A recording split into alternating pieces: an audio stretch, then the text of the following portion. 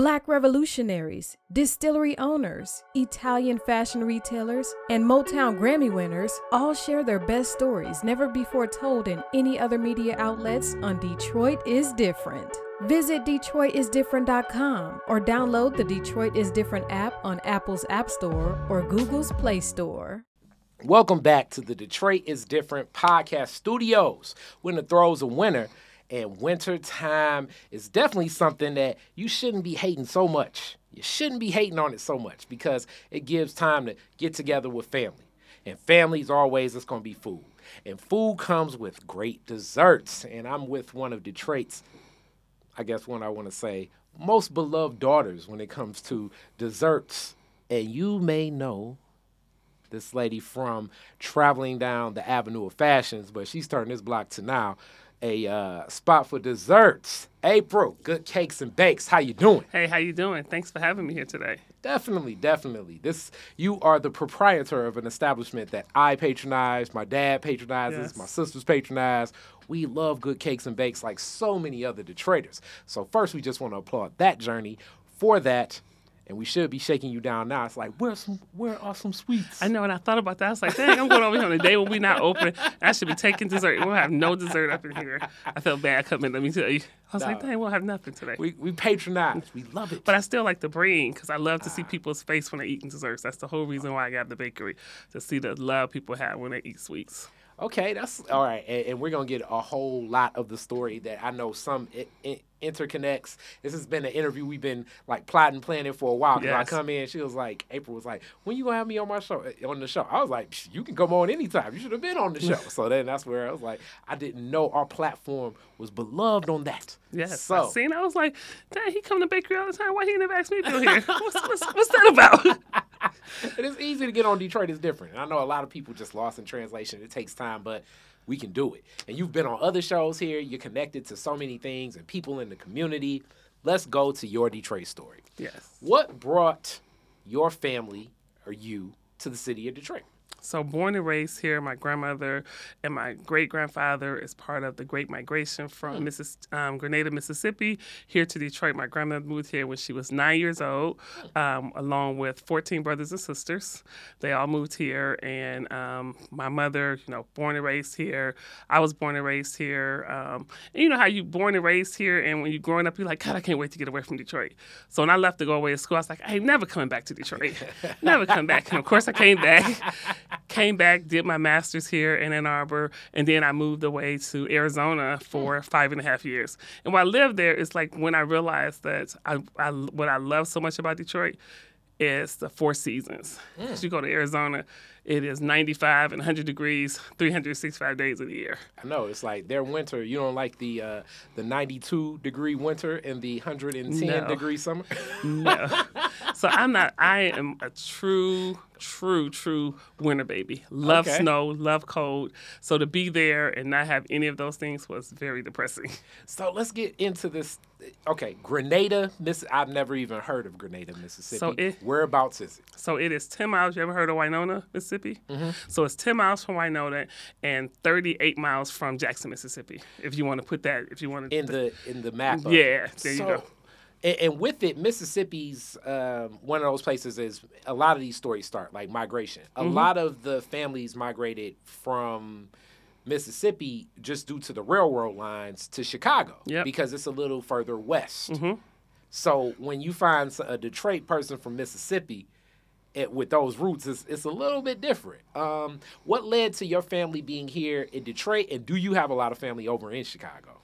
So I have quite just a little bit, but most of my family that's in Chicago came here and then went to Chicago. So my grandfather brothers came straight from Mississippi to Detroit and came here to work in the foundries in Michigan. And then my grandfather came here for the plants in Michigan, here in Detroit. So it was a straight shot to Detroit, but then some of his brothers and sisters and my aunts and stuff went to Chicago. I'm not sure why they decided to leave Detroit and go there. And so I have a bunch of cousins who live there.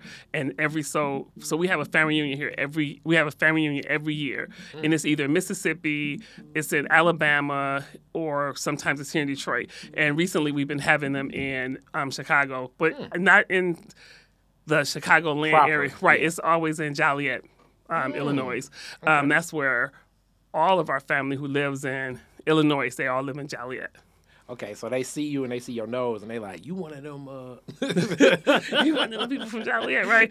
I'm like, yeah, that's where I'm. Everybody's from Joliet. Your dad. Yeah, everybody from Joliet. Yeah. So with that, now I definitely have a lot more questions. So they came this way, then went that way. Yeah. Mm-hmm. In Mississippi, was it agriculture, farming? What was it? And then the family, you still have family down there, I'm guessing? Yep, still have family down there. So it's so interesting that all of my grandmother's brothers moved here.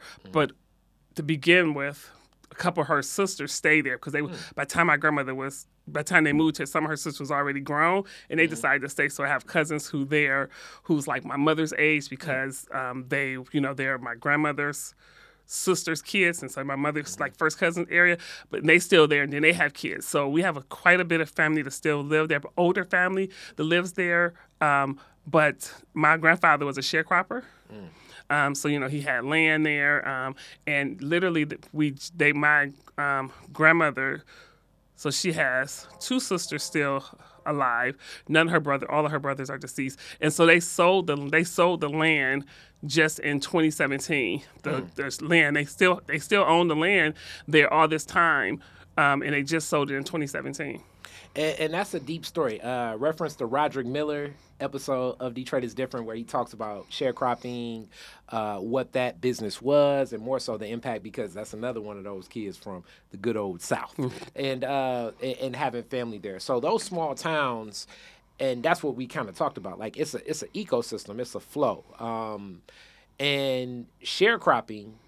You can reference that. It definitely was not the way it was executed. It was weird. So for a lot of people that didn't know, me and Roderick didn't say, it would kind of be like a Uber-ish form of business, right. Meaning like you have land in exchange for we're sharing the crop of this. So you're kind of you're getting pennies on the dollar. Meaning right. It ain't really a share. It is. It was just modern day slavery, basically, yes. Right? Because you never could get out of debt. Yes. They made sure that they always had some ownership in you and your land, right? Because either your crop didn't produce enough for you. To give them their share, because of course they fronted you the seeds and maybe allowed you to use some of their equipment to harvest your land. And so if you had a bad crop, then you were messed up. Sometimes my grandfather talked about sometimes he would do a whole harvest and wouldn't get nothing from it. Yeah. He would still owe them money. And so then when he goes to do his next crop, he's like double in debt. So it's like he could never get out. And that was one of the main reasons why he wanted to leave, was he felt like that he was never going to get out of debt if he had to stay there and take care of his kids. But they still own the land. But the difference is that when he came here and he was able to start working, and then my uncles was working too, they were able to pay off their debt down there. And that's the reason why a lot of people who were in sharecropping didn't still own their land, because they were so indebted but my grandfather sent money down there to cover his costs of the land, because again, I had aunties who still stayed there. That's the only reason why they were able to still own their land after over 100 years, was because his purpose was to get out of debt. It's why he moved here. He no longer wanted to be in debt to a white man. He felt, and the story I'm saying is exactly how he told it to us growing up. Was like, I was tired of working for the white man. I felt like we were still in slavery. So I came here with the intent to form some type of generational a legacy here of making sure that my family had the house that I worked and slaved and got beat to have. That's deep. Yeah. And that's powerful that's like a pivotal elder in your life story to hear his perspective of that. Yeah.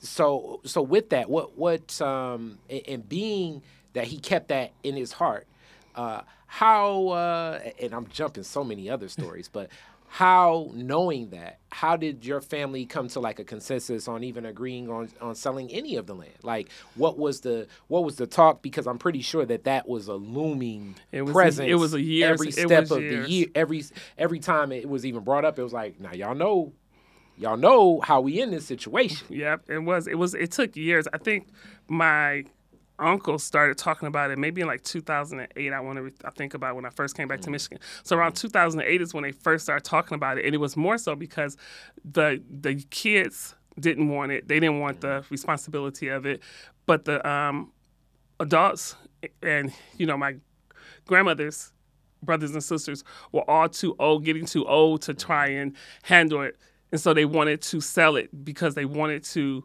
They didn't want it to go to waste, and so they wanted to sell it. And it took years. And like my grandfather has a bunch of property here, off of McGraw and Ferry Park, and they still own that land over there. We have some of my cousins live over there, but that was another thing. They wanted to sell that. And they were like, no, we'll never sell that land over there. But they was like, no one, all the kids that's in Mississippi don't want it. All of my aunts and stuff who were there are all deceased, and they didn't want the land just to sit there and rot away. And I like this because exploring this, just even in our family, it's all types of family business. And it was funny, I was having a talk with my dad. I'm like, with the passing of certain figures in our family, we've assumed new, I guess, traditions of how leadership happens, how family decisions are made. Mm-hmm. And this, to me, it's not like it's not a Making Tough Family Decisions in a Black Family for Dummies. It's not a book you can read. It needs to be a lot of consensus, and it brings people together. And sometimes when you bring people together, everybody won't agree. It can get heated. Sure. No, right. It can get real heated, yeah. The beauty of it is this. It's a process to me of us learning to connect on the ground. So hearing a story like that, when you do have people of different backgrounds, you're going to have some people in Chicago, some people in Mississippi, lineage, and that's where like all crazy stuff, your mama don't like me because, back in 71, I took her boyfriend. So some crazy like that, that right. doesn't have anything to do with anything, but you still have to entertain it. Like it's a flow, and then you're still and everyone does have on them the onus of your grandfather letting them know that, like, look, for real, this was something that I felt that I was in the worst conditions dealing with this, feeling enslaved. And I'll be damned if the trick game that they got me into this situation with, it'll be the same trick game that they take it from. Exactly. So I'll be working up here and sending money back down and making sure that I'm getting my receipts in full and everything and taking care of it, because I'm not about to let them slick me out of that. Whereas now you move, I don't know, I mean at that point 60, 70, 80 years later, and now you have descendants that have an asset. Yep. That are young and new financial systems that, in a lot of my Kari Frazier opinion, not necessarily different, a lot of these systems exploit Black people. Yeah. So, like, the onus, especially, like, nowadays with, like, green energy standards, your agricultural standards and different things like that. That lawnmower, the riding mower you bought 7 years ago, now they're saying is like, look, if you even think about taking that out, we're going to take some pictures of it and you're going to get fined $40,000 a day. And it's like, why? Yeah. And it's like, because it's killing the environment. And it's like, okay, is this, and I'm not saying, look, I'm all for a lot of the green energy, but some of these initiatives are being used to exploit and shut down businesses, like a lot of the black farmers and agriculture. Yep. Like so there are families. It's their way of being able to take the land, because you can't afford. You don't have the big farm and big dollars behind you to upgrade your equipment every 5 or 6 years. So every initiative come out, you got someone who fronting you the money to buy the new equipment, right? So what does that do? It shuts down your farm that you cannot even harvest your land because you don't have the equipment to do it. So what are you going to do when they put you in that little small container? What you can do, you can't even keep the the upkeep of that land. So what do you end up doing? Selling it. So it's like they put all these constraints around you to limit your growth and limit what you can do, so they can come in there and give you pennies on the dollar for the land. Yeah, and that's the flips, and it's the same. It's unique because probably a descendant that he's never met in his life, that young. You 20 something, you love the idea. You see like some of your counterparts, some of the white folks down there in Mississippi saying like, oh, we see that marijuana about to get open, we can grow some hemp here and all of that stuff, but they're getting access to opportunities that we won't get access to. Exactly. So you're judging this situation and feeling like you say confined, and you got to make a decision. And you're honoring, and it's still from the same lens. So now you have to have a real collective family discussion with some elders in your family saying like, look, I think it's a way that we can do this, and it will honor, I guess, and that's where it really becomes tough. You're honoring the legacy of your grandfather while still putting yourself in a situation where you're protected and have an advantage too. And these are... like I say, I'm getting more into like making those family decisions. It's beautiful, it's tough, but it's really how we move collectively. Yeah, and I think it's a lot better now than it was before, because before, now you can have Zoom calls, you can have phone calls and do it, where before it was only the people people in Detroit was making the decisions about Detroit. People in Mississippi was making the decision about the land in Mississippi. Now it is like, nope, you're not making the decision. We all can get on a call. And that's the one thing that I feel that has helped us a lot to stay connected with Detroit and Mississippi, is that our family is like, no, we're going to all get on a call. So you might have 70 people on one Zoom call. And this was before the pandemic, before people, my aunts, my grandmother had to know how to use Zoom, even though they'd be on there like, can you hear me, baby? Yeah, Granny, get your head out the screen, please. But we would get on those Zoom calls to talk about stuff. I like it. And, we might be on there for hours because my grandmother asking a question, and now we got to explain it to her, like, how is this beneficial, why we shouldn't do this, and all they thinking about is, we don't have time, we getting older, we don't have time for this, so who's going to take care of it? Yeah. And want to make sure that it's not going to go to waste. Yeah. So now let's just move into this Detroit story. Your parents and everything. What side of town? Where do you...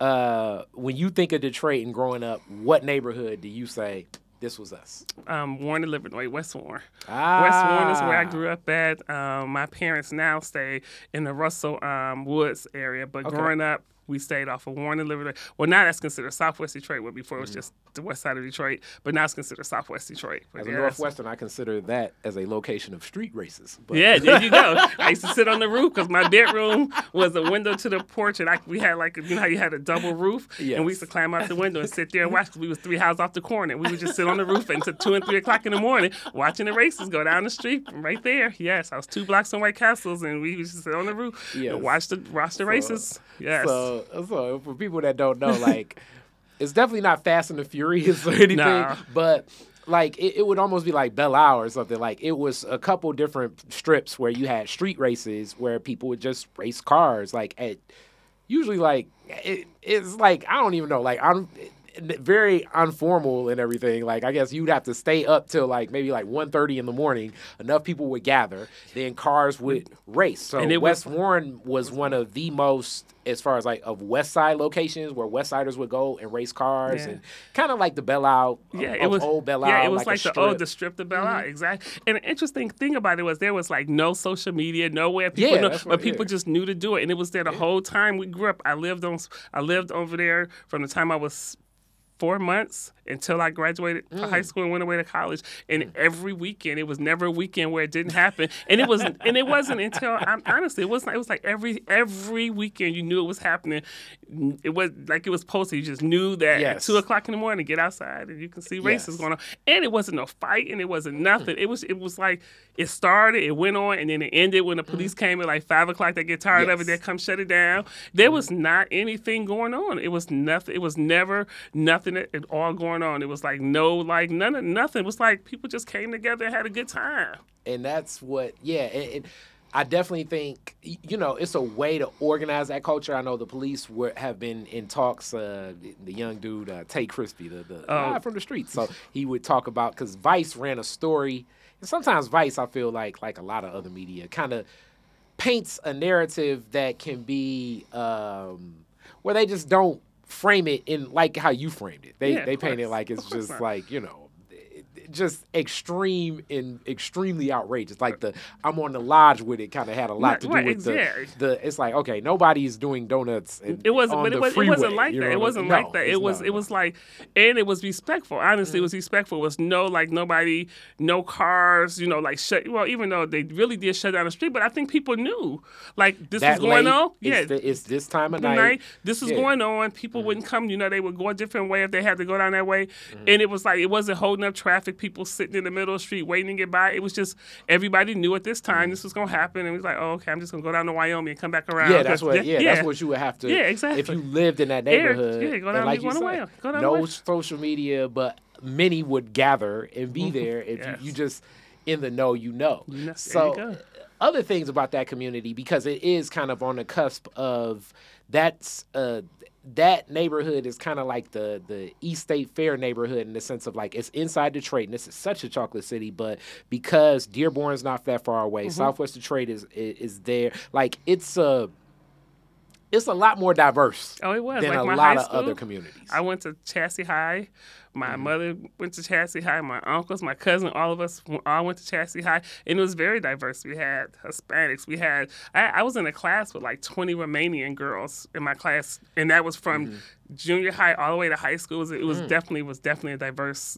Even though it was, again, my whole block, my whole little area where I lived was black, but when we crossed over McGraw to get to school, it was total difference. Did you notice that as a child that like, okay, this diverse experience may not be the experience of like my cousins on the east side? I did, because I had cousins who lived. My grandparents were divorced, so my mother's mother lived down the street from us, and that's another thing. A lot of my aunts all lived like in 3 blocks. One of my aunts stayed around the corner. That's where my cousin stayed. My grandmother stayed on the same street of us at the corner of like maybe 10 houses down from us. My other cousin stayed 2 doors down from my grandmother. One of my cousins stayed next door to my grandmother. So it's like our whole family stayed in that area right there. But then I had my grandfather who lived over right on College, right across from the Detroit airport. And so that side of town was different. And we only went over there and we was going to our grandfather's house. But my cousins over there, they went to school with all black kids. They might have had one white kid in their class. They thought that was an anomaly to have that one white kid there. Where me, I go to school, they like half my class is white. I might have been the only black kid in one of my classes. They show up to your graduation, they be like, dang, who is all these white? Yeah, exactly. What the heck? Is she going to school with in the Detroit? police? Right, exactly. She going to school in Detroit. She went to school with the police. Yes, it's totally different. Yes. And so, as people watch outside of it, that's what makes a lot of the culture in Detroit so different because of so many black folks. Because you can be here, and the whole world surrounding you is that. So Chatsey is definitely that community is unique with that, and that was a tough one. Like when you think about closing schools, that was a tougher one because that school meant so much to even more than just. It was definitely when they closed Chatsey. It was almost like a shocker because I was like, Chatsey of all schools, because it started off with they closing Southwest closed first, right? So those kids either came to Chatsey or then they went over to Western. So it was the 2 schools, and then after that it was people had to go to McKenzie. It was so interesting when they started closing schools because I know it was like a culture shock for some people to leave one school that is so diverse and have to either go to Western, which was a lot more Hispanic and black, but still people of color, or to go to McKenzie, which was like all black, right? Shout out my Stag Nation. Because McKenzie is like you jumping in it. Like it was like a big difference. Yes. Yeah, if you're a Romanian kid walking in McKenzie, you better keep your head on the swivel. It was not comfortable. Yes, you better get good at as the old folks say, the dozens. get good at like so. you need to embrace and ingratiate yourself in Black culture to There be you go, at to a school fit like in over there, McKinsey, yeah. you know. And you at this, what are your parents doing? What's their career path? So my mother, most of the time, was a stay-at-home mom. My father worked for Chrysler, worked in the Big Three. So, you know, that was, honestly, growing up, that's all my parents, it was either you were going to get married or you're going to work for one of the three things. You live in Detroit, you either work for the Big Three, for the city, or for the state, right? You want a job that's going to give you some pension, it's going to give you benefits. And so when I was going to school, that was my father was like, well, when you go to school, come back home and get a job here. Yeah, I don't want to come back here and get a job here. But yeah, that was it. So went to college, came home, worked at Chrysler. Worked in the plant first and then moved over to the finance side of Chrysler, worked there. And then when I decided I was going to, then there's an episode, you know, time in my life where things was crazy. Then I came home and worked in human services before I decided I was going to open up a bakery. And my father just didn't understand that to save his life. Like, you got a job.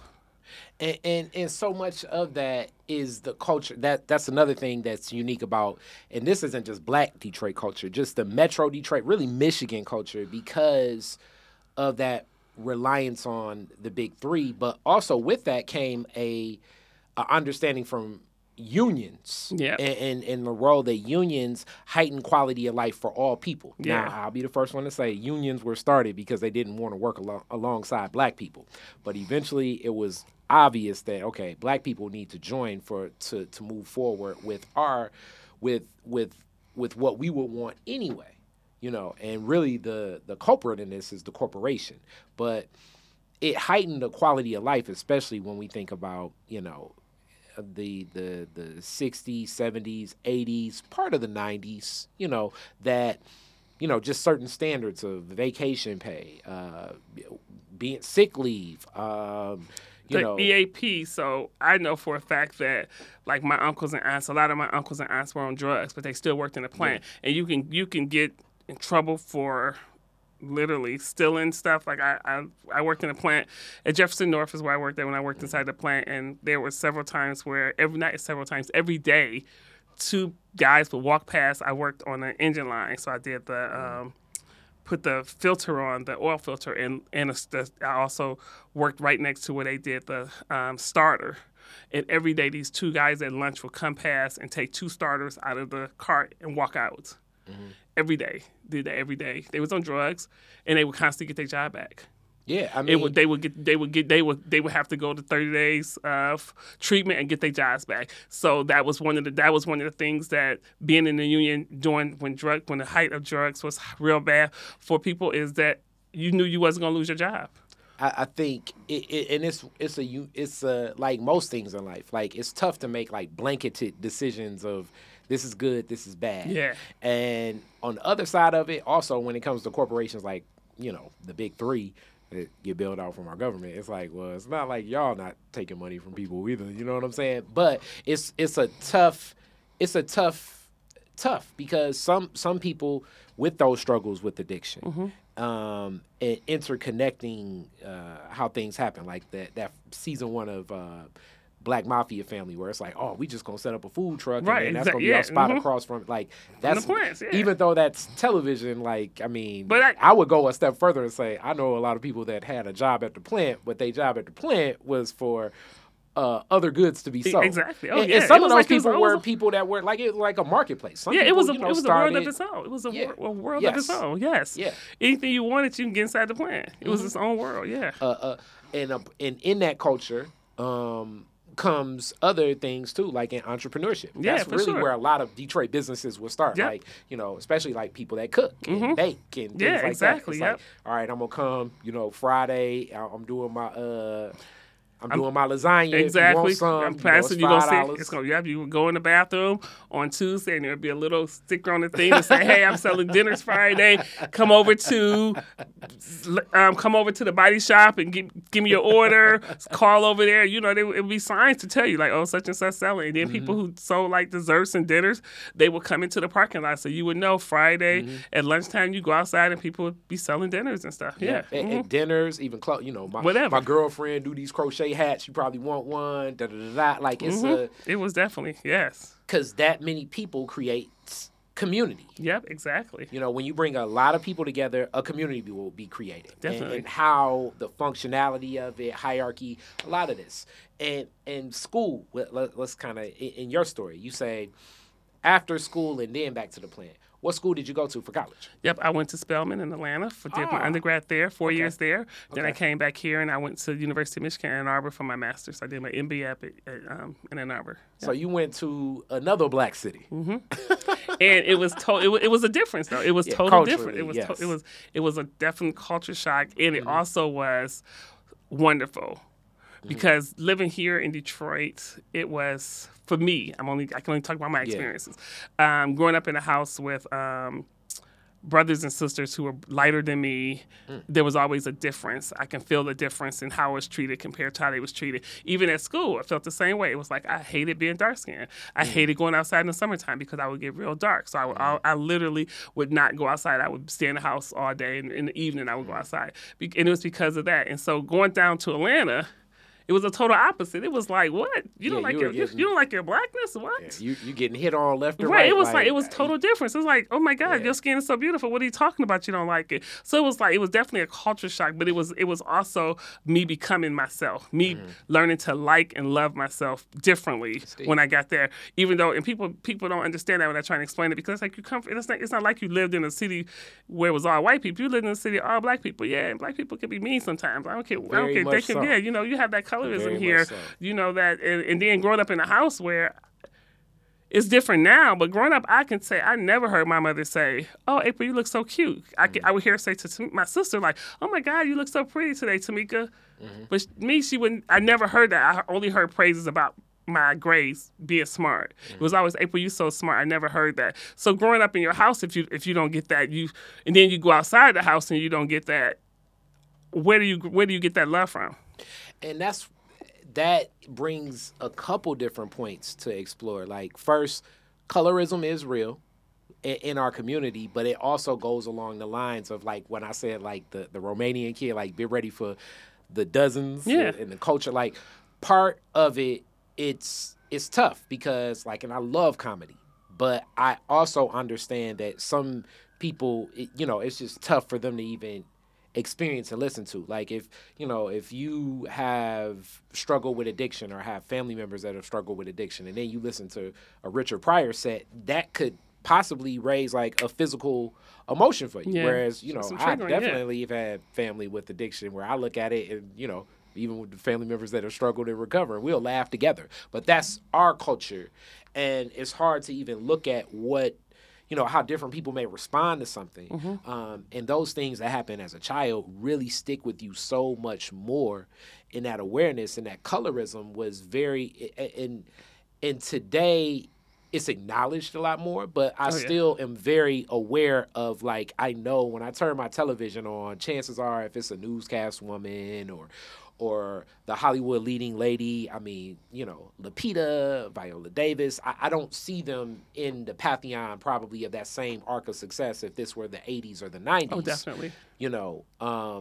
Because it's just even the framework of how people engage and what people see. So I could easily see that existing there, where then you go down south, you get to, you get to a chocolate city that's in the South, different types of people, because Atlanta is not like as propped up by as one industry, and like, so it's not like the same systems thinking. Yeah. It's all types of people in Atlanta. Yep. Yeah, definitely different. It was definitely different. It was and it's so weird to hear, but it was definitely a culture shock. It was definitely different. The way people, Black love, Black expression was there that you didn't have here.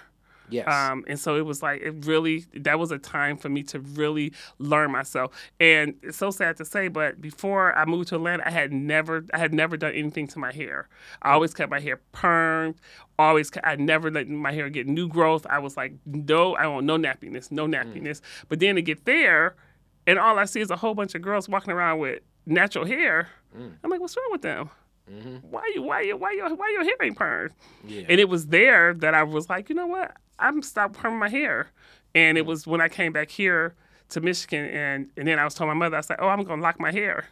And she's like, why you want your hair to be dirty? And it's because, again, it's back to the understanding of how she grew up. Yeah, exactly. And What she- no what she- one ever really presented. And then also in some of the, because I have these debates where I'm usually the person people are like, you always defending them old people. It's like, not necessarily, but some of the things that we say were harmful were defense mechanisms to stay alive for black people. for them. So Yeah. like, so, you know, that was taught to, you know what I'm saying? Because it's like, that was taught from a past generation to a certain way. Like Right. here's the classic one, you know, children have their place and children shouldn't say nothing. Exactly, yeah. Uh-huh. That, and it's breaking in many families, but that was a classic known reality in many black For sure. families. But it was you can stay alive because Exactly. the kid, like as you said in that sharecropping situation, it's like, nah, we got double that, Mr. Johnson. Right. And it's like, oh man, now I'm gonna get lynched. Right, You know what I'm saying? right. He ain't here no more. And you're right. It's like that attitude of you need to make yourself fit in as much as possible and not be a Yes. threat to anybody, right? Yes, non-threatening Negro. There you go, exactly. And so you want to make yourself as neat and as clean as possible. So you work in corporate America, April. You about to lock your hair. Do you understand that that's not acceptable? And I was like, well, I'm doing it. And so once I did it, it had to do with the fact that no one in my family had locked hair at that time. So you can only go by the stereotype of what you see. You might see like some Rastas who do the free forming and you think that's how everybody's. I was like, no, it's gonna be a manicure a lot. So it wasn't until I got them then, you know, getting them done and styled and stuff. Then she's like, oh, I like that. And so then when I cut my locks off and then she thought I was going to perm. I said, I'm still not perming my hair. I just starting all over. And then it was like 2 years ago. She was like, I think I want to lock my hair. And I was like, whoa, you? That's deep. Right, you want to lock your hair? And that's all I want to say too, because sometimes that elder, you know, they're definitely gonna push back, but over time, the art can change. Yeah, exactly. And then it's tough to have this conversation, but I definitely know from our most listened to podcast on our network is My Natural Hair, which still gets we haven't even posted an episode in a long time, and it still gets so many listens across the globe. But it's an episode where LaDonna Sims is talking like, yeah, when I first wanted to get locks, like in the 90s, it was tough because I couldn't even really know, you know, where and how. It wasn't as prevalent as now. She was like, all I had was Maxine from Living Single, the first season, as a frame of reference for it. So I had to look in. She was like, I studied Maxine for a long time. She was like, I studied her and read these articles and what salon she went to and everything, and then I had to find her loctician and where things were. The products weren't as prevalent, so she was making products, hence why My Natural Hair is worth listening to. Donna Sims, check that out. But, you know, it was a journey, and that's where, like, I think culture changes and better understandings can be given, you know, through people taking that lead. Because I'm sure with you starting your lock journey, let all definitely the other women in your family now, especially the younger ones, say, I have an option. This is a variation. This is different. And that's so true. It's open. I'm now open because, you know. I've seen it. Because my big cousin April did it. And just as successful, not, you know what I'm saying, that life didn't crash right, exactly down. right. Didn't come down. The world didn't end. Exactly. It's so true. And that's so true because now I don't think none of my sisters or none of their daughters have permed hair. And I think it is because, and I know for sure that it has to do with me, you know, always taking my nieces to, like, we used to go to Atlanta to the hair show, the natural hair show down there, because I wanted her to see as she was getting older. She's like, oh, I want my hair permed. No, you don't. Let me show you that you can have cute hair and you don't have to have it permed. So taking them there to see that you don't have to have straight hair. You can do stuff to your natural hair, and you can embrace it don't have to be straight. And going to taking them to stuff like that, definitely, I know, help them to embrace their natural texture of their hair and not feel like it needs to be pressed or straightened out. It can be curly and just natural. And that's powerful. And you're at Spelman too. So Spelman comes with a whole nother enclave of culture, tradition. And the number one thing, like when I talk to a lot of my friends that have gone to Spelman, Howard, and Morehouse, I'm always in all the HBCUs too, but especially those three, and Hampton as well because of the legacy of Hampton. Like when I think of those schools, you're in school with some descendants of some heavyweight movers and shakers. Yep. And you're seeing so many different variations of the Black experience. Like move-in day, I remember we were helping Suzanne's daughter move in one day. So it was so unique on Howard's campus. So you're seeing trail cases of like Louis Vuitton bags and everything like that. And then you're seeing a person like almost with like, as I call it, hobo luggage, hobo luggage with like trash bags and stuff. And it's like, but all in this same mix, all Black folk. You know what I'm saying? Yeah. Sometimes depending upon the administrator, sometimes it's tighter, sometimes it's not. You kind of see the way that our culture comes to life, I think, on an HBCU campus, which is so unique about this Deion Sanders story now, because you'll see where, okay, obviously more attention is spent at this school and under this, like, I guess, program. And then this one, not as much attention. Oh, yeah, definitely had a bunch of those. Yeah, right. And so for me, it was like what going onto the Spelman campus showed me was like, because here it's like mostly every Black person I know was blue collar. Yes, blue collar worker, very much so. Blue collar. So to go there and see so many people that were not blue collar, were white collar, doctors, have so many people in my dorm floor whose parents was a cardiologist. What? Doctors, anesthesia, just the broad difference of Blackness. And it wasn't just the Cosby Show. It wasn't like the Cosby Show to have a doctor and a lawyer in the house was something abnormal and special.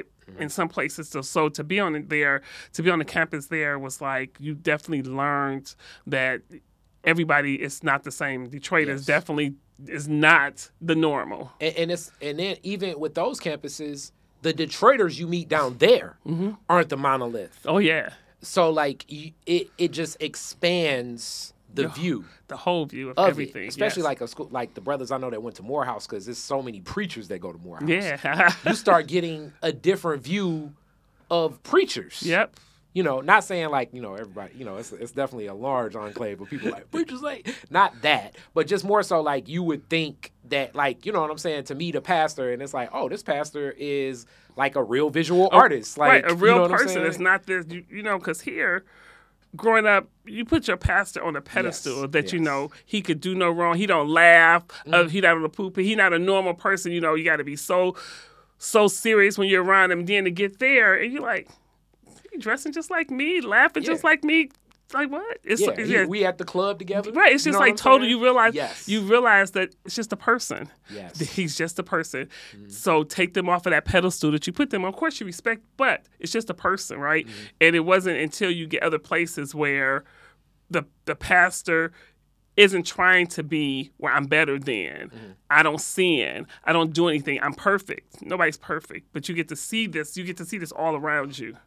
Yeah, definitely. So, because I know that by going to Spelman, you obviously, like, some of your class, some of the classmates, maybe even people, like, the dorm across for you were, like, daughters of, like, senators and, you know what I'm saying? We definitely had some dignitaries. Like that, definitely. And we had a lot of immigrants. And that's the other thing. You had a lot of immigrants, a lot of people from the islands. Had a couple people from Jamaica, from Barbados. Definitely was. And it was so interesting because they were coming here to get a better life. But it was like what they think was a better life, but you talk to them like, oh, my father is the prime minister of Barbados. What? So when you come into Michigan, to the state to get a better life, don't you got the better life? No, it's like Spelman was like the epitome of greatness for them to, they were excelling to come here, to go to Spelman, to go to Morehouse, to go, even at the time it was Morris Brown and Clark Atlanta.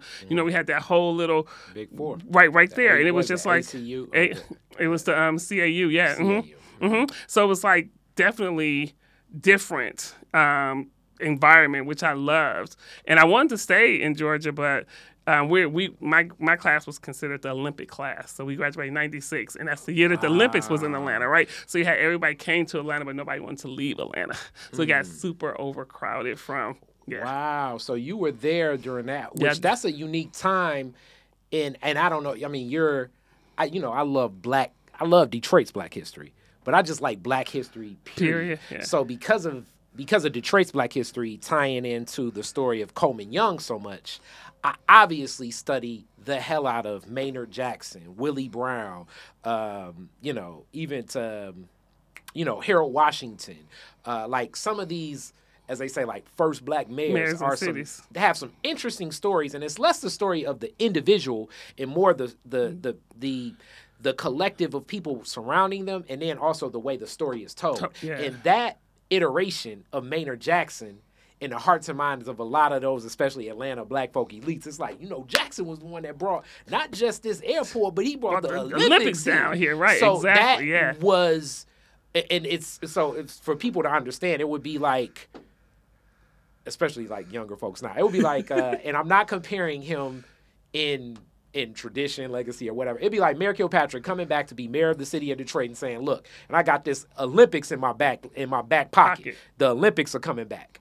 So imagine that framework of how that's going to impact the way Black folks feel, because Maynard Jackson's legacy pre-Olympics was definitely had a large looming shadow of the child murders of Atlanta. And how that was handled. And then in that, I think a lot of it was just due to the way that airport was built. Just to have a Black man at the helm of such a large project. The largest at the time that a Black person had ever been over was not welcome at first. Especially, people should recognize from this last election with Walker versus Warnock, Black folks see here Georgia and think Atlanta. Yeah. If your car happens to get stalled out 40 miles east, west, north, south, southeast, southwest, northwest, whatever, outside of that, you will understand the difference. Georgia ain't exactly Atlanta. Right, exactly. It ain't Atlanta at all. Nope, it ain't Atlanta at all. Right, exactly. No. It's like, you think seeing a Confederate flag, tattooed. Everywhere. Clothes, car, babies got it on. Yes. Everything. They letting you know why you out here. Exactly. Yeah. So you lost, boy? Yes. Mm-hmm. Yes, that's the AAA guy. Yeah, that's going to assist you. Right, you lost boy. What you going to be for? Actually, sir, I should not have taken the highway route. Exactly. No, I was not supposed to come up on the exit. Hurry up and get me back in my car so I can get from over here. Exactly, and in a lot of ways, what's crazy is I'm saying this about Georgia, Michigan, as far as I'm concerned, is a lot like that in a lot of America, because you get very far out of I was a truck driver, so. Yeah, you travel certain nooks and crannies. It's like, you got to move differently. Even though we everywhere, right? No. Culturally, our culture is not everywhere. That's right. Yeah. So you're there during this time, and then you're obviously as a college student, you may not necessarily be on the pulse and the context of how this is, but you still feel that energy. You know it. Yeah, this is around the time of LaFace Records is LaFace is coming up. So Def is starting to make an impact with TLC and with Escape coming out, and then you got the Brad. You definitely getting to see this. And for people who outside of the Atlanta, who like here, people didn't know about T.I. for like 8 or 9 years after he had already been popular there. You got Outkast, you had Goody Mob, you had all those different things that were like huge for us there. Growing up, they were young, teenagers, but they still were making a name for themselves there. And Atlanta music was definitely making a name for itself in Atlanta. And it was like not until like 98, 99 when it started making a name for itself everywhere. Yeah. And that's the other thing. So like even because Lord knows, I think a lot of those four schools, a lot of the fraternity brothers led to like the start of Freaknik. Now, what happened at Freaknik, after Freaknik, it definitely was a lot of like, as fun as some of the parties were, it definitely connected to a lot of rape culture connecting to that. Yeah, but with it, like, and when I say a lot, meaning like any is a lot, but overwhelmingly it was Freaknik ended up becoming like a lot of now what I would say some of the mayors and some of the people behind the scenes in a lot of cities or whatever, how to organize a lot of people. Just because that was a student-led kind of thing. Exactly. And again, that took over a whole city. All before social media, all before before internet computers to where you can pass information to people. It still was somehow getting people here in Detroit was coming down to Atlanta. It's like, how you know about it up here? It's like, oh, girl, everybody up there talking about coming down there for a picnic. What? Yeah, it was, I mean, to even think, it's like, people talk about Black Bike Weekend or Howard Homecoming. It was that times, I assume, 1,000. Yeah. Because even, you know what I'm saying? People would say, like, they had to reroute streets. Streets was closed off. Yeah, there was no driver. So but to me, the organization of, and that's where I tip my hat to actual college students to know how to, fill permits in the city, talk get permission. Yeah, exactly. And it was like the city knew, the police was present, but I want to say the first year it was not as organized as year 2 and 4, but it still was put on where it was not a problem. It was a problem, but not a problem. And it was because of the way that the school, the students, and everyone went about making sure that we want this to be something that's going on. So let's not make it a problem that we can't grow this the way we want it to. And it's and people still enjoy homecoming, but homecoming is still associated with like the school administrators have a lot to do that. Right. But to have students independently do something like that, I think changes. It had never happened before. I don't think it had happened before. In my mind, a lot of you students, like that changes your perspective. Like any student that was there during those years, I think has a different approach towards taking on big decisions and doing big things. Like even like people talk about like the Detroit Super Bowl was this, the Detroit Super Bowl was that. The Detroit Super Bowl was masterful. And it took a lot of the brothers and sisters, because this is the other thing. A lot of those kids that went to FAMU that were always coming up to Atlanta to hang out said, we know we can do this because we've seen this be done before. Yep. The Detroit Super Bowl was masterful, the way that it was put together at the time with the resources and the runway and how it was put together. And so I wasn't living here when it happened. When the Super Bowl happened, I wasn't living here. But I did see it on television. And then once I moved back here, it was like so many people that I know that was a part of facilitating and orchestra. All of them was HBCU grads. They were all HBCU grads. And best. Yep. It's not like you my homie. It was like, no, it was a collective effort, focused. And I think a lot of that took some of that Freaknik, like the knowing it could be done. Yep. And so from Freaknik to Super Bowl. And I mean, I don't know who's going to write that book, but I'm sure that was a lot of the path to know it's like, okay, well, you need these people. Yep. Okay. This is what you need. Yep. Hotels need to be like this. Well, hotels need shuttles like this. It's like it's so many logistical questions that you're not thinking about until you're like, okay, so it's really going to be the regular population of people here plus an additional, 100,000 people. How do we? What do we need to do? How do we orchestrate that in a city that isn't used to having this large of an event here? What about like you said, hotel stay? How do we orchestrate that? How do we get the hotels outside of the Detroit area, right? How do we get them all involved so there's like one ecosystem that's working at, and you have all of the great HBCUs to take care of that.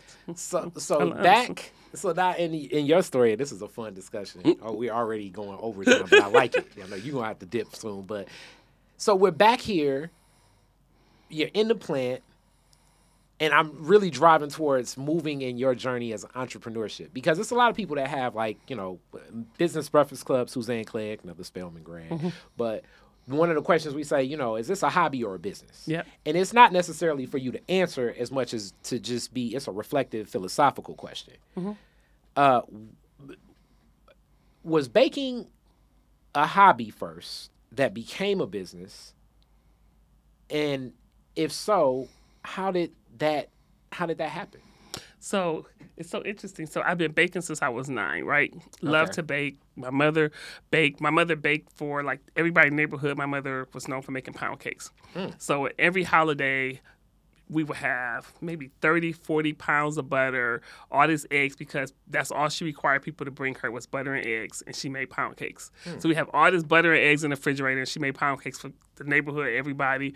And then when we had dinner, my mother invited our whole, like, it'd be like 30, 40 people at our house, and she cooked all the food. She didn't allow nobody to bring anything. Wow. She would cook all the food, like 15, 20 different desserts, and she did all of it, all herself. Nobody could bring nothing. Just come eat, enjoy, take food home, and go. So I used to be in the kitchen with her when she was baking, so I love to bake. But, again, my age, there was no Food Network channel. There was no, like, celebrity chefs or anything. So to say to my mother I want to be a baker didn't make sense to her, as well as I had a son in high school. So when I was in the 11th grade, I got pregnant, had a son. So to baby say to my mother, oh, I want to be a baker, was like, you want to work at McDonald's and take care of my grandson? That's not going to happen. I'm not taking care of y'all forever. So my mother took my son so I can go to school. And then I went to school, because I love math, love accounting. Went to school for corporate accounting, worked. But still baking with my sons was, still something I did. But at no point did I ever have the desire or idea that I wanted to bake and sell to people. So the passion, it was a hobby at first, kind of really in following the footsteps of your mother. Yeah. And I can see 30 people over as this is another Black culture thing. I hope your bedroom wasn't the coat room for stuff like that. Oh, for sure it was. For sure it was. Oh, for sure it was. It was the coat room. It was the coat room for people. It was your baby sleep. Go lay him in the bed in our room, because me and my sister's room was on the first floor next to the bathroom. So it was the coat room. The baby laid out in the bedroom. It was the everything room. Yes, definitely. Yes. So at home gatherings, especially back in the day, it's a room that's the coat where all the coats are. Yes, you're right. The baby sleeps. The baby go to sleep. Go put him in the bed in there. It's usually a kid's room. And Yep. if you're the kid that has the coat room, that means you're not going to sleep probably till like 3 a.m. If you get to go to sleep, because my parents also like to play cards. And so after dinner was over with, it was, let's clear the food off and let's play cards. And sometimes it'd be 3, 4 o'clock in the morning, and you laid out on the couch waiting for people to get their stuff and go home so you can go to bed. It's like, yes. When y'all going to finish this game Right. of Bid Whist? Oh, when is this going to be on? No, it wasn't Bid Whist. My mother, they played Tunk for money. They was in there they was playing Tunk for cash, and it would get heated in there. I'm gonna have to, Yes. I may have to come to a family gathering. Oh, yeah, definitely. It get heated in there, yes. So it was that. And so it wasn't until 2009 when I was reading a magazine. I was at work and I was reading a magazine, and they was talking about cake decorating. You can take them at craft stores. It's like, what is a craft store? I was like, oh, like Michael's or something. So I went to Michael's to find out about it, and you can take these classes. They would be happening. The classes would happen on Monday nights. And so I paid the $25 for the class, and you had to bake a cake. And on Monday, you bring the cake to class, and they teach you how to decorate it, right? And Sundays, I would make the cake. Monday after work, I would go to class. And it was like after week 6 that I realized, like, you know what? I'm not really excited about the decorating. I'm more excited about baking the cake. And at that time, they were just starting food blogs. And so I used to be reading all these food blogs. And I was like, I actually wanted to have a food blog. Mm-hmm. And so I was like, I'm a person who I need to know everything about something. Mm-hmm. And so I was like, I have recipes from my mother, but if I want to develop my own recipe, why some of the recipes I'm reading got baking powder? Why does some of them have baking soda? So I was like, I should go back to school so that I can learn which one I should be using.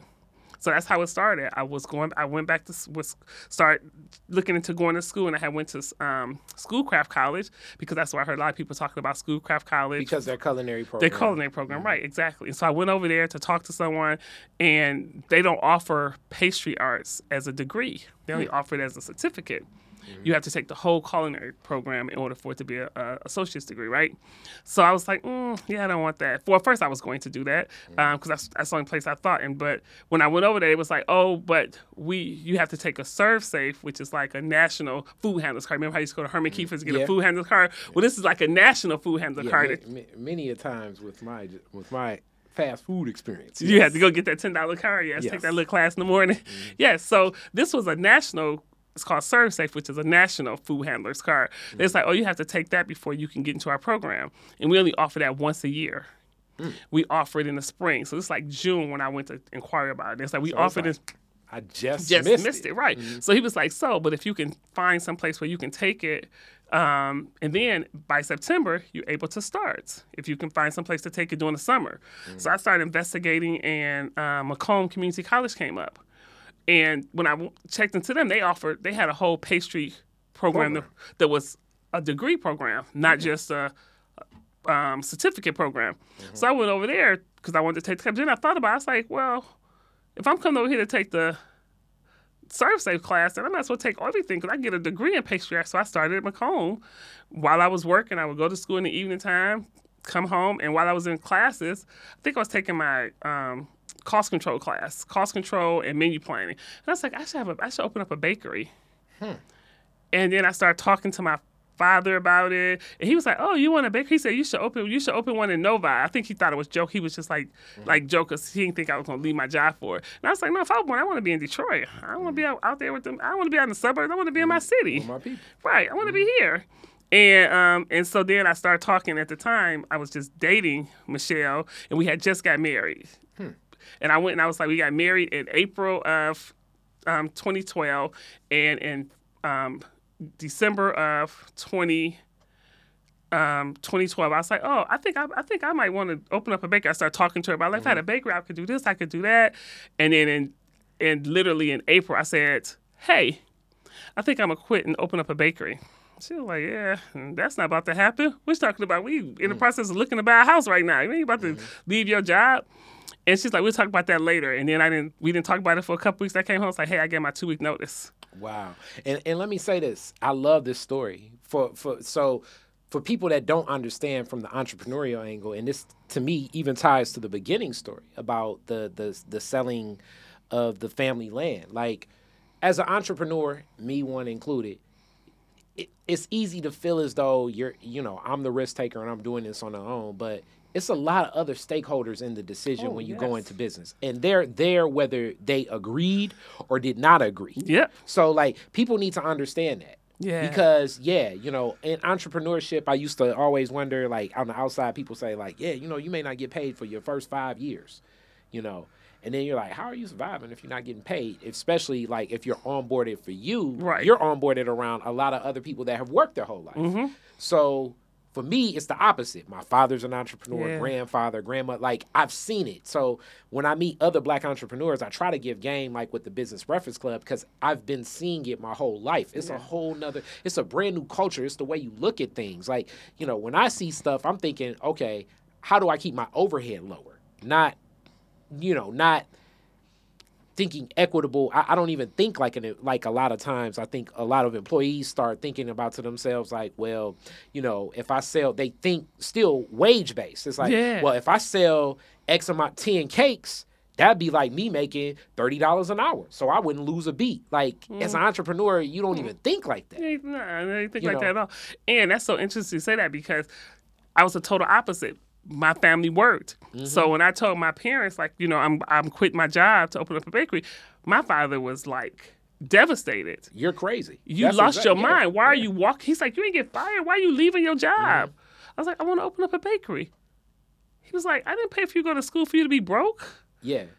What did you talking about? You leaving? And so the whole summer when we was doing the build out, he kept saying, they gave you a job back, April.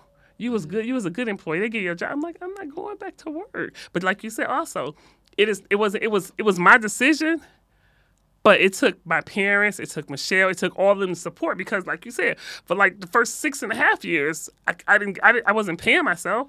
Mm-hmm. Every dollar that I got went right back into the business. Yeah. But I had my parents to help me pay bills. I had Michelle to help pay bills.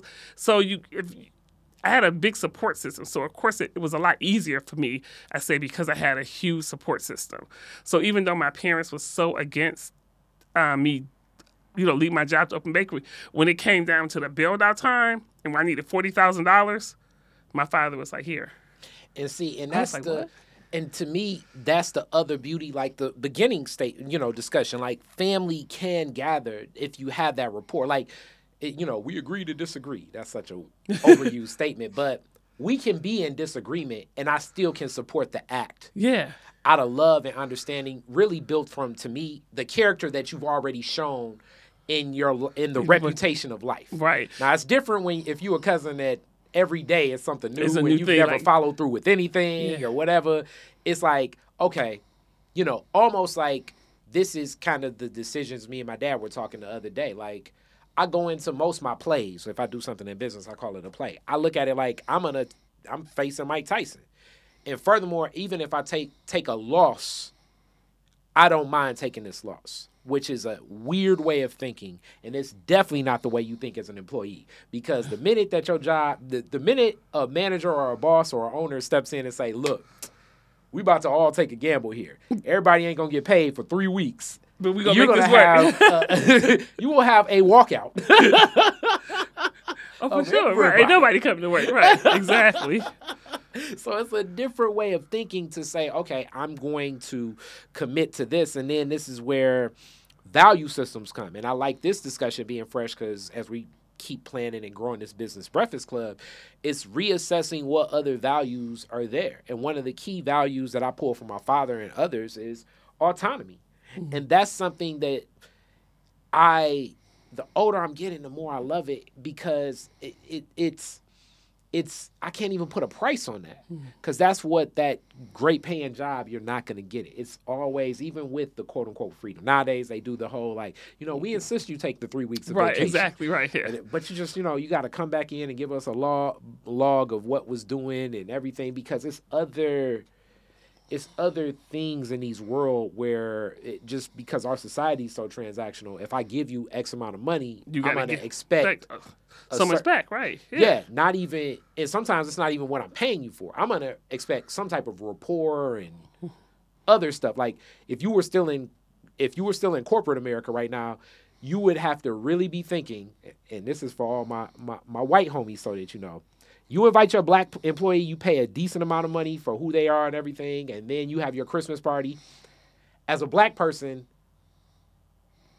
it shouldn't be like this, but it's kind of triggering because you got to even think through like, oh man, like now as I approach this Christmas party, how do I, what time do I go? Who do I give a gift to?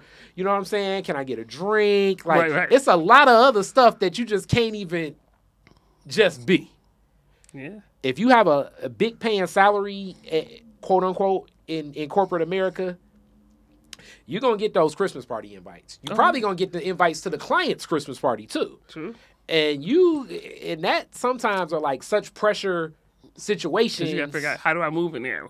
How comfortable can I get in there? Like, what can I do? Like, how relaxed can I be in here? Do they really want to see me, the true me, or do they want to see the work me? Yeah, because you're going to walk in that party and you're going to be like, hey, Jeff, I know you got to love how the city's coming together because you got rid of that Kwame Kilpatrick. And it's like, damn.